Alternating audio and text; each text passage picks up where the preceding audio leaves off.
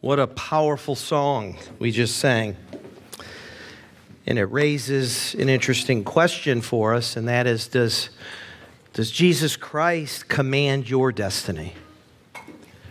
Is he in control of your life? You know, it's easy to come to an Easter service and sing songs about the resurrection and yet fail to see the significance of the resurrection for our own lives and what it means. And it's my hope and prayer this morning as we look at God's word that God will make it clear to us the significance and the power of his resurrection in our lives so that we will be ruined for any other pursuit. Because this is what God has created us for, and we can't afford to ignore that. The reality is, though, we live in a day and an age where there's a great deal of skepticism about the resurrection. And Christians today often face a lot of ridicule. And it's not unusual to turn on the TV and hear some pundit talking about why it's so foolish for us to believe in the Lord Jesus and especially in his resurrection. But here's the good news. We know the truth. And a lot of other people have come to know the truth as they have investigated the claims of Christ. Now, most of us have not spent hours and weeks and months and years doing that, but there have been many people who have. Many people who have sought to disprove the resurrection only to be convinced of it by the weight of the evidence. Josh McDowell was one such person. Spent 2 years traveling in Europe, interviewing the so-called experts, trying to find holes in the resurrection story, only to come to faith as a result of his investigation. And in particular, in looking at the resurrection, he says this: after more than 700 hours of studying this subject and thoroughly investigating its foundation, I have come to the conclusion that the resurrection of Jesus Christ is one of the most wicked, vicious, heartless hoaxes ever fostered upon the minds of men. Or it is the most fantastic fact of history. See, there's no in between. There's no middle ground here. Either Jesus really rose from the dead or he didn't. We're going to talk about that here this morning. There have been countless skeptics who have held that view that Christ didn't rise from the dead. Many who have sought to disprove the resurrection, who have found that, again, the evidence to be overwhelming. Billy Graham once rightly said that there is more evidence that Jesus rose from the dead than there was that Julius Caesar ever lived, or that Alexander the Great died at the age of 33. Most of us don't realize that the evidence for Christ's life, his death, and his resurrection is found in sources outside of the Bible. You can go to Jewish and Roman historians to read about it. But for us here in 2023, I think it's a good reminder that in an age of skepticism, we can be confident in Jesus' resurrection and of our own, and that our labor as followers of Christ is not in vain. Let's pray. Father, I thank you for this morning. I thank you for your word to us. And I pray, Lord, that you would speak to our hearts this morning. Encourage the faint-hearted. Strengthen the feeble. Lord, lead those who are skeptical of you and your resurrection. Lead them to the cross. Lead them to the empty tomb where they might see you in all your glory and surrender their lives to you even this day, I pray. In Jesus' name, amen. If you have your Bibles, you can turn over to 1 Corinthians chapter 15. I'll be reading out of the English Standard Version, and for those of you that don't have a Bible, I'll put it up on screen for you.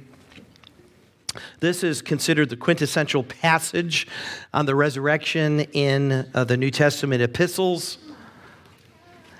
And the Apostle Paul begins the chapter by saying, "Now I would remind you, brothers, of the gospel I preached to you, which you received, in which you stand, and by which you are being saved, if you hold fast to the word I preached to you, unless you believed in vain." Paul is writing to the Corinthian church, and the Corinthian church, as you know, was not a perfect church, far from it. It had lots of problems, lots of issues, and Paul is addressing some of them here in this particular chapter. And he begins by reminding them of the gospel that he had preached to them. So the first question we should ask ourselves is, what is the gospel? What does the word gospel mean? Maybe we ought to start there. Well, it comes from a Greek word, euangelion, and it simply means good news or good tidings. It is a good message, if you would. And I want you to notice the phrases in our text, the phrases which you received, in which you stand, and if you hold fast to. You see, the gospel is only good news or good tidings for those who receive it and for those who continue to believe it. And one receives the gospel, the good news, by believing the gospel message, which we'll get to in a minute. The good news is not received through some subjective experience, through some inward journey into the self to find yourself. It's not discovered through some religious ritual or rite of passage like baptism or confirmation. Rather, it is in trusting in and relying upon the objective truth that the message communicates. There is a message that communicates objective truth, and that is what we put our faith in. We believe the content of the gospel message. And in this case, it's Paul's preaching. And it's by believing the gospel, believing the good news, that we're saved from our sins and saved unto eternal life. Now, the context here, I think, helps clarify something that has confused some people, and that's the phrase, unless you believed in vain. Our thoughts immediately kind of go to, well, that means you can kind of believe and then not believe, and, it's like be saved and then not be saved, and that's not what Paul is saying here. He is referring to those who have failed to continue to believe, thus demonstrating that they never really did. I hope to make that point clear here. And I think we need to address this today because there is a growing number of Christian celebrities who are priding themselves on deconstructing the Christian faith. Maybe you've not heard that term before, deconstructionism. You have some well-known Christian authors and pastors who have preached the gospel for years, who now, upon hindsight, they're thinking, well, maybe things aren't exactly the way that I had believed them to be. And so they take apart the Christian faith, and then they try to kind of put it back together in a way that serves their liking. Don't be worried about that. The Bible told us that there would be people like that. In fact, the Apostle John in 1 John chapter 2 says, "They went out from us, but they were not of us. For if they had been of us, they would have continued with us, but they went out that it might become plain that they were not of us." See, true faith perseveres. It's not wishy-washy. It's not I believe one minute, I disbelieve the next. That's not biblical faith. We're not talking about mere intellectual assent. That, oh yeah, I recognize this or I recognize that or I believe this. It goes to the core of our being. It's transformative.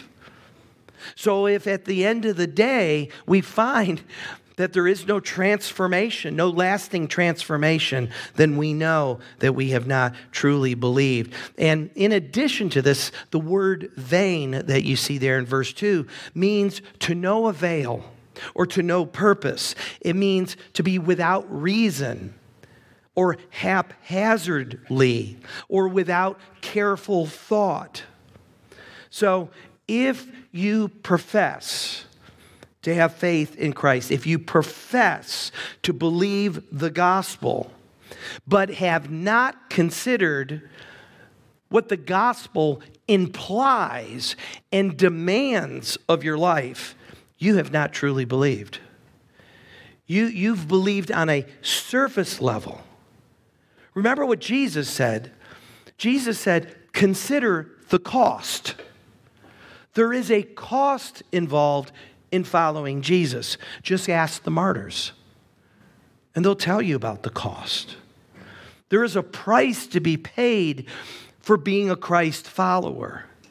I think it's incredibly worth it, but there is a price to be paid. And so we should not enter into a seeming relationship with Jesus if we don't understand the implications of the cross and the resurrection for our lives. Many people, like I said, believe the gospel on a surface level, and it kind of brings to mind the parable of the seed and the sower, doesn't it? For those of you who aren't familiar with the story, Jesus likened the word of God to seed that was sown. And it was sown in 4 different types of ground. You had the hard ground, the hard, impenetrable ground, and the seed just kind of lay right on top of it. And what happens? The birds of the air come, snatch it away before it has a chance to take root. And then there was seed that was sown along the rocks, and seed that was sown amongst the thorns. And the worries of this world and the cares of this world choked out the life of the seed so that it wasn't able to bear fruit. It wasn't able to grow. But then there was a soil, the good soil, where the seed went into it and it took root and it sprouted up. That's the kind of heart that we need. That's the kind of heart that the gospel bears fruit in. Not the kind where, the God's word, his message gets sprinkled on us at Christmas and Easter. Right? It's got to take root in our hearts. Praying a prayer as a young child, or as an adult for that matter. God isn't interested in salvation prayers. He's interested in our heart. He's not interested in us merely, saying, a glib, trite prayer if there's no contrition in the heart, if there's no genuine repentance. He wants to be Lord and Savior of our life, and he is either Lord or he's not. If we believe, truly believe, we will continue to believe. Otherwise, our belief is in vain. So this kind of answers the question about, what does the word gospel mean? But what exactly is the gospel? What is the good news that Paul has preached to them? Well, he summarizes it for us in what appears to be an early church creed in verses 3 and 4. Let's take a look at it. For I delivered to you as of first importance what I also received, that Christ died for our sins in accordance with the Scriptures, that he was buried, and that he was raised on the 3rd day in accordance with the Scriptures. Paul says, I delivered to you as of first importance. Now don't gloss over that statement. What Paul is about to tell the Corinthians and us is not a minor doctrine. It's not a side issue. It's not something that we can agree to disagree on. This is of first importance. It is of primary importance. It is a fundamental and essential issue. So what was it? What did Paul deliver that was of first importance? Well, you see it enumerated for us there. First, Christ died for our sins. That's the first part of the gospel. And people have gone to great lengths to try to disprove the resurrection. And of course, one way to do that is to somehow assert that Jesus didn't really die. And they've come up with, you think we live in a day and an age today with crazy conspiracy theories? They had them back then. And they continue to have them. Some suggest that Jesus had a doppelganger, that he had a body double that was crucified in his place. And the first thing I thought of was, I wonder who they got to volunteer for that job. Some foolishly claim that Jesus merely swooned, that he merely fainted, that he didn't really die on the cross. I mean, if some of these theories weren't so ridiculous, but you have to address them because people believe these things. It's like they check their brains at the door. And it's like, hey, wait a minute, let's back up a little bit. You're telling me that Jesus, who had been arrested and then beaten beyond recognition, then flogged with a cat of nine tails, where his skin, his flesh, his muscles were ripped off of his back, where he just about died from that, and then a huge crown of thorns jammed upon his skull. Then he has to carry this huge wooden cross all the way to Calvary. Then there he is nailed to that cross with what amounts to the size of railroad spikes through his hands and through his feet. And there for hours he hangs, and then finally a spear is thrust into his side, into his heart, where blood and water flowed. And then the Roman executioners, who were experts in their field, pronounce him dead. And they take him down off the cross. And then they bury him in a tomb. It's almost unbelievable that you even have to counteract that. What do you mean Jesus swooned? That he fainted? Are you being for real? So a group of doctors, not too long ago, decided, well, let's take a look at the crucifixion of Christ from a medical perspective.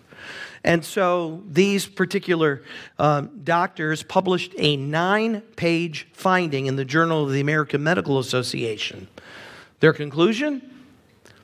Death resulted primarily from hypovolemic shock and exhaustion asphyxia. Accordingly, interpretations based on the assumption that Jesus did not die on the cross appear to be at odds with modern medical knowledge. Duh. Jesus, we need to be clear on this. Because if we're not clear that Jesus truly died, then we're not going to believe in the resurrection, right? So before you can believe in the resurrection, you have to believe that Jesus died. Jesus didn't have a near-death experience. He rose from the dead. Big difference. We're celebrating the resurrection this morning, not the resuscitation. Belief in the resurrection is foolish unless Jesus truly died. But notice that Paul goes on to say that not only did Jesus die for our sins, he died in accordance with the Scriptures. Jesus' death, in other words, was not a cosmic blunder. It wasn't a tragedy. It was a triumph. This was all a part of God's preordained plan to save you and me, to rescue us from our sins. It was foretold in the Old Testament as early as Genesis chapter 3. Jesus died for our sins. Now, I have to confess to you, I spent years going to church, and I didn't ever really understand what that meant. What do you mean Jesus died for my sins? In short, he took my place. I deserved to die. What the scripture says is that the wages of sin is death. What we earn and what we deserve by our sin or our rebellion against God and his authority for our lives is eternal separation from God for all of eternity in a place called hell. That's what we deserve. But Jesus came to earth and he took the sins of the world upon himself. He took my sins and he took your sins. And he bore the wrath of his Father against sin so that we wouldn't have to. He took our punishment. My daughter Ella is here this morning. And I may have mentioned to you in the past when Ella, I know you're going to find this hard to believe, but when Ella misbehaved, sometimes she deserved a spanking. And I can remember being in her room, laying her over my lap, hand comes up, and I'm explaining to her, Ella, what you did was wrong. You deserve a spanking. And, she would just stare at me with these, she wouldn't say a word, And I would raise my hand up, and she's preparing herself for a big whelp right on her hiney. And I come down and I go, and I hit myself. I hit my own leg. And she looks at me like, huh? What? And I was trying to communicate to her this gospel truth, that just as I took her spanking for her, Jesus took her punishment at the cross for her sin. He bore our sin in his body on the cross so that we might be made the righteousness of God in him. Paul writes in 2 Corinthians 5:21 that he made him who knew no sin to be sin on our behalf so that we might become the righteousness of God in him. It wasn't a cosmic blunder. It was a triumph. Jesus defeated death. He defeated the devil at the cross, and he broke the power of sin and death over his life, over our lives, by rising from the cross, from the grave. But before you can get to the resurrection, you have to go through the tomb. And that's the second thing that Paul mentions here, that he was buried. Christ died in accordance with the scriptures for our sins. He was buried. Now, you don't normally bury people who are still breathing, right? Not a good practice. So this is further evidence that Jesus truly died. Add to that, he was wrapped up like a mummy with linen cloths and about 75 pounds of ointment.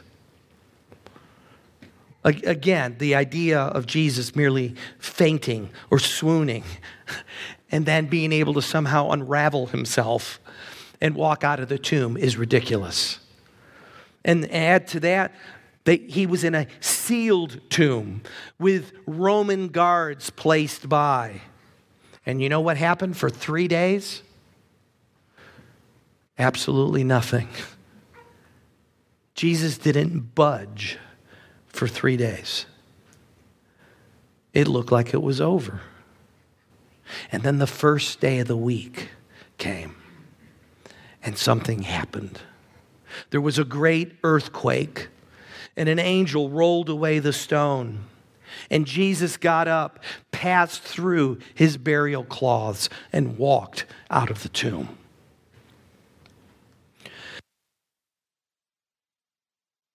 This brings us to Paul's third aspect of the gospel, and that is that he was raised on the third day in accordance with the scriptures. Just as Jesus' death was foretold in the Old Testament by the prophets hundreds of years, thousands of years before his death, so too was his resurrection. In rising from the dead, Jesus defeated death and the devil. He rose victoriously that first Easter morning, never to die again. Folks, what we need to understand that Jesus' death, burial, and resurrection is at the heart of the gospel. That is the gospel message. But it is only when we truly believe it that our lives are changed. Eternal life begins the moment a person believes the gospel, truly believes it. We don't get this misguided notion that somehow we believe this because somehow we're trying to make sense of life and death. That somehow there's this need to believe, and so we're willing to kind of check our brains at the door, and we just kind of embrace this wild, fanciful story recorded in the Scriptures because we feel like we need to. That without it, life just doesn't seem to make sense. The truth is, we believe it because it's true, because it really happened. The gospel is what sustains us through life's difficulties. It is what gives meaning to our suffering, and it renders powerless death itself. Simply believing something to be true doesn't make it true. People believe all sorts of weird stuff. But you've got to go outside of yourself into the very real world and test your beliefs. Do they hold water? Are they sufficient enough for you to build your life on it? Most people build their lives on sinking sand. We build our lives on the rock, on the truth of Jesus Christ. And I believe this truth. I believe the resurrection is true. I believe it so much. I believe it more than I believe that I'm here speaking to you this morning. That's how much I believe it to be true. The evidence is overwhelming. And I don't have time to give you all the evidence this morning, and you don't want to hear it anyway. So let me just share with you what Paul says here in verses 5 through 11. Speaking of the resurrection, he says that he appeared to Cephas, that is to Peter, then to the 12. Then he appeared to more than 500 brothers at one time, most of whom are still alive, though some have fallen asleep, meaning they died. Then he appeared to James, then to all the apostles. Last of all, as to one untimely born, he appeared also to me. For I am the least of the apostles, unworthy to be called an apostle, because I persecuted the church of God. But by the grace of God, I am what I am. And his grace towards me was not in vain. On the contrary, I worked harder than any of them, though it was not I, but the grace of God that is with me. Whether then it was I or they, so we preach, and so you believed. Now, don't miss the significance of what Paul is saying here. In our legal system, testimony, eyewitness testimony is considered direct testimony. Or I think, as you say, a prima facie testimony. It's accepted in a court of law. If you non-hearsay, it's non-hearsay evidence. Hearsay, you're referring to somebody else who saw something or said something. This is no, I saw, I witnessed, I heard. I love what Charles Spurgeon said about this. He says, the resurrection of Jesus Christ from the dead is one of the best attested facts on record. There were so many witnesses to behold it that if we do in the least degree receive the credibility of men's testimonies, we cannot and we dare not doubt that Jesus rose from the dead. And when Paul said, most of who are still alive, what he was doing was he was inviting investigation. In other words, it's as if he was saying, hey, don't just take my word for it, ask them. A whole bunch of them are still alive. You can go knock on their door and ask them. And you would think that if it was a lie, somebody amongst this group of 500 plus people would have cracked under the pressure and would have said, yeah, everything that Paul said, it wasn't right, didn't happen. No such record exists. Paul himself was an eyewitness when Jesus appeared to him on the road to Damascus. So let me ask you, how else do you explain Paul's transformation? How does he go from being a religious zealot who persecuted the church of God to being a mighty, bold proclaimer of the gospel that he sought to put down? For that matter, how do you explain the changed lives of the disciples? I mean, they were all in hiding after Jesus was crucified. And then the next thing you know, they're out there in public proclaiming that Jesus rose from the dead. And they suffered beatings, imprisonments, shipwrecks, stonings, beheadings. They all died martyrs' deaths except for John, who was exiled on the island of Patmos.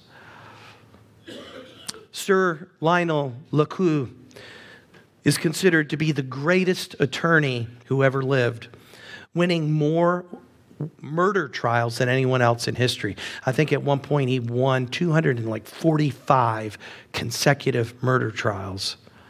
He was skeptical of the resurrection, but he was challenged to apply his legal acumen and his powers of analysis to the resurrection. He spent years studying the historical record. Here was his conclusion.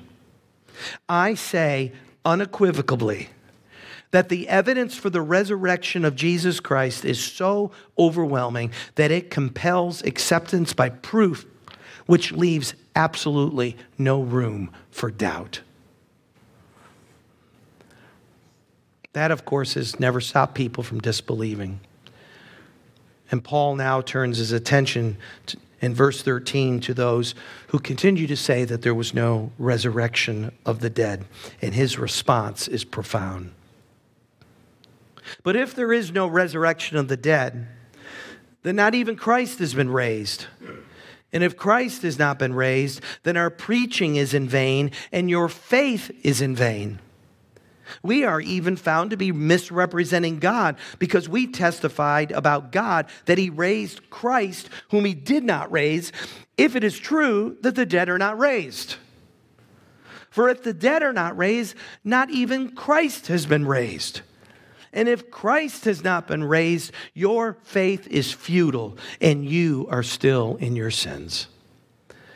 Then those also who have fallen asleep in Christ have perished.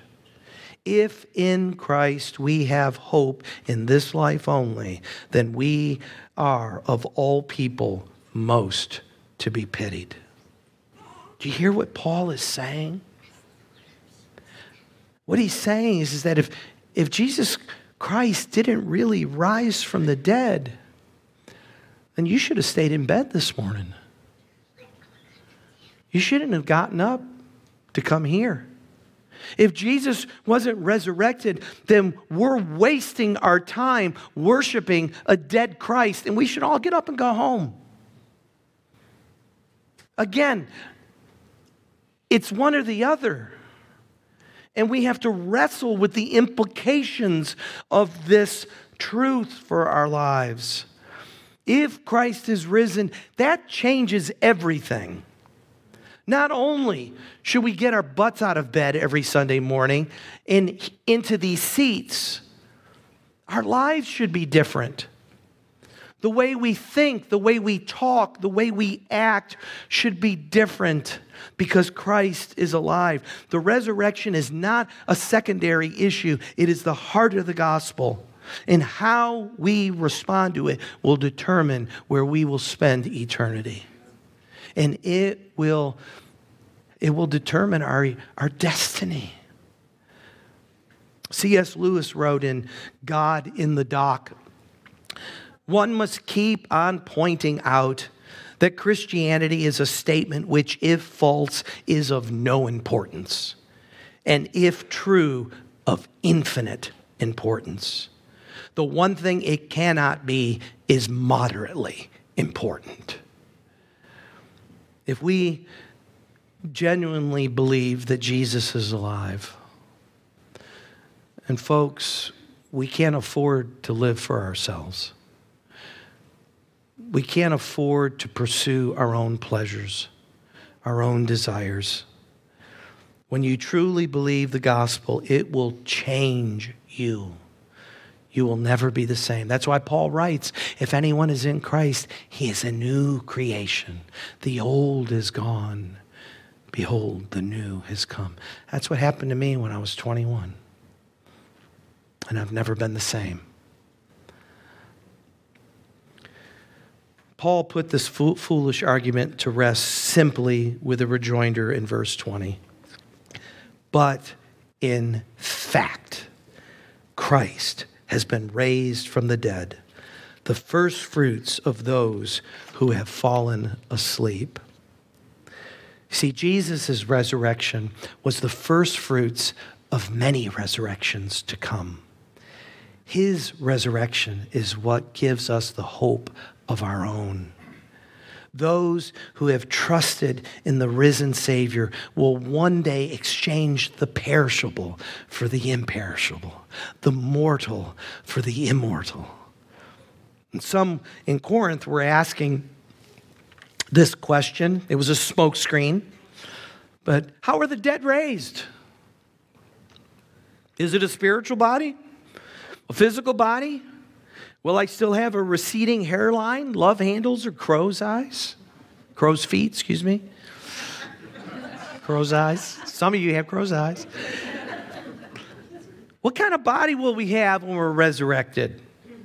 See, this was a way of arguing against the resurrection. It reminds you, doesn't it, of the time when Jesus was asked about marriage in heaven? They were trying to trip Jesus up. If there really is a, resurrection, if we're really, well, then what happens here if this guy's married to like 5 different women and he gets to heaven? Whose wife will, it's foolishness. They posed a foolish question thinking somehow they would prove that the bodily resurrection can't happen. Paul responds simply this way. Verse 50. I tell you this, brothers.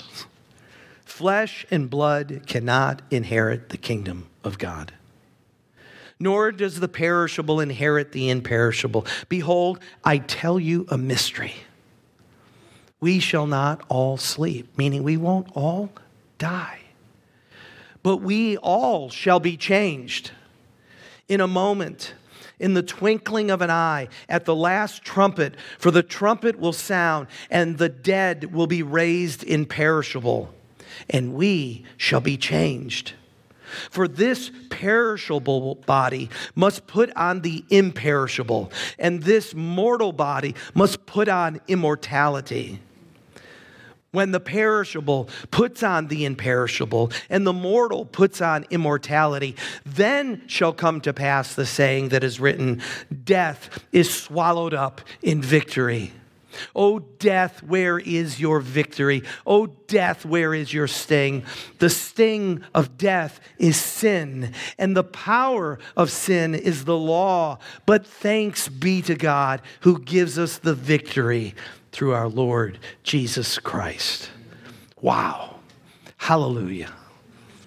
Because of Christ's resurrection, we have the hope of our own. One day, this pudgy, aching body with bad eyesight and bad hearing and graying, thinning hair will be changed. Hallelujah.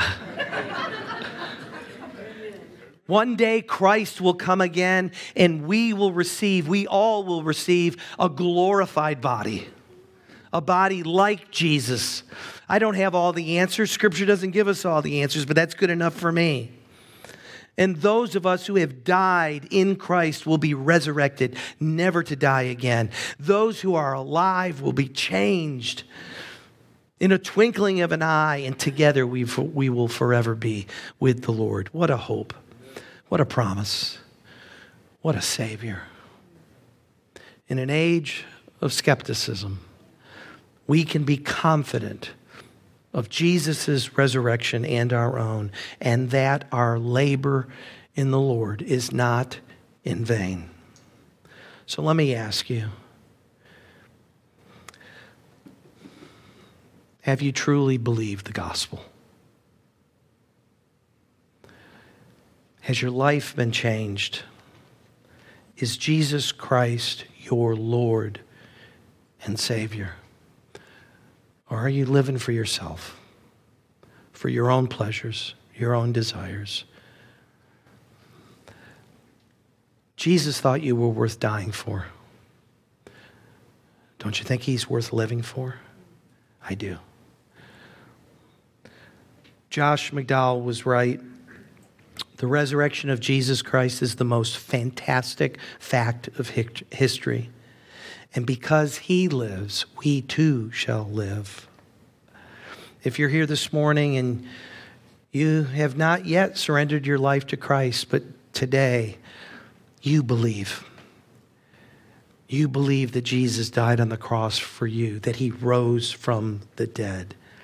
Today can be the day that you receive the gift of eternal life, that you receive forgiveness.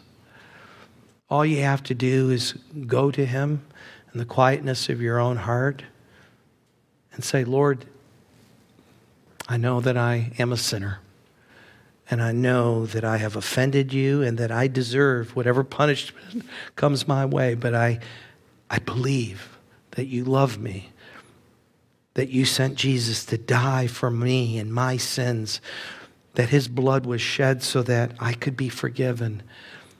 And Lord Jesus, I'm asking you today to be my Lord, to be my Savior. Come into my life. You don't have to use those exact words, but God knows your heart. So I plead with you this morning, if you came in here and you do not know Christ, understand the implications of the gospel for your life. There's no middle ground. Choose today whom you will serve. For those of us that have called upon Christ and have trusted him as our Lord and Savior, I hope you're encouraged. Paul concludes this chapter with, I think, a wonderful exhortation, a wonderful piece of encouragement that I want to share with you. It's found in verse 58. He simply says, therefore, my beloved brothers, be steadfast, immovable, always abounding in the work of the Lord, knowing that in the Lord your labor is not in vain. May God use us all those who believe, to lead others to the Savior and to eternal life. Let's pray. Father, I thank you for this morning, for this resurrection morn. The truth is, Lord, every day is resurrection day. Because you are alive, and because you are alive, we too shall live. Lord, it's my prayer this morning that your Holy Spirit would work in those who are here in service in person, those who are watching online.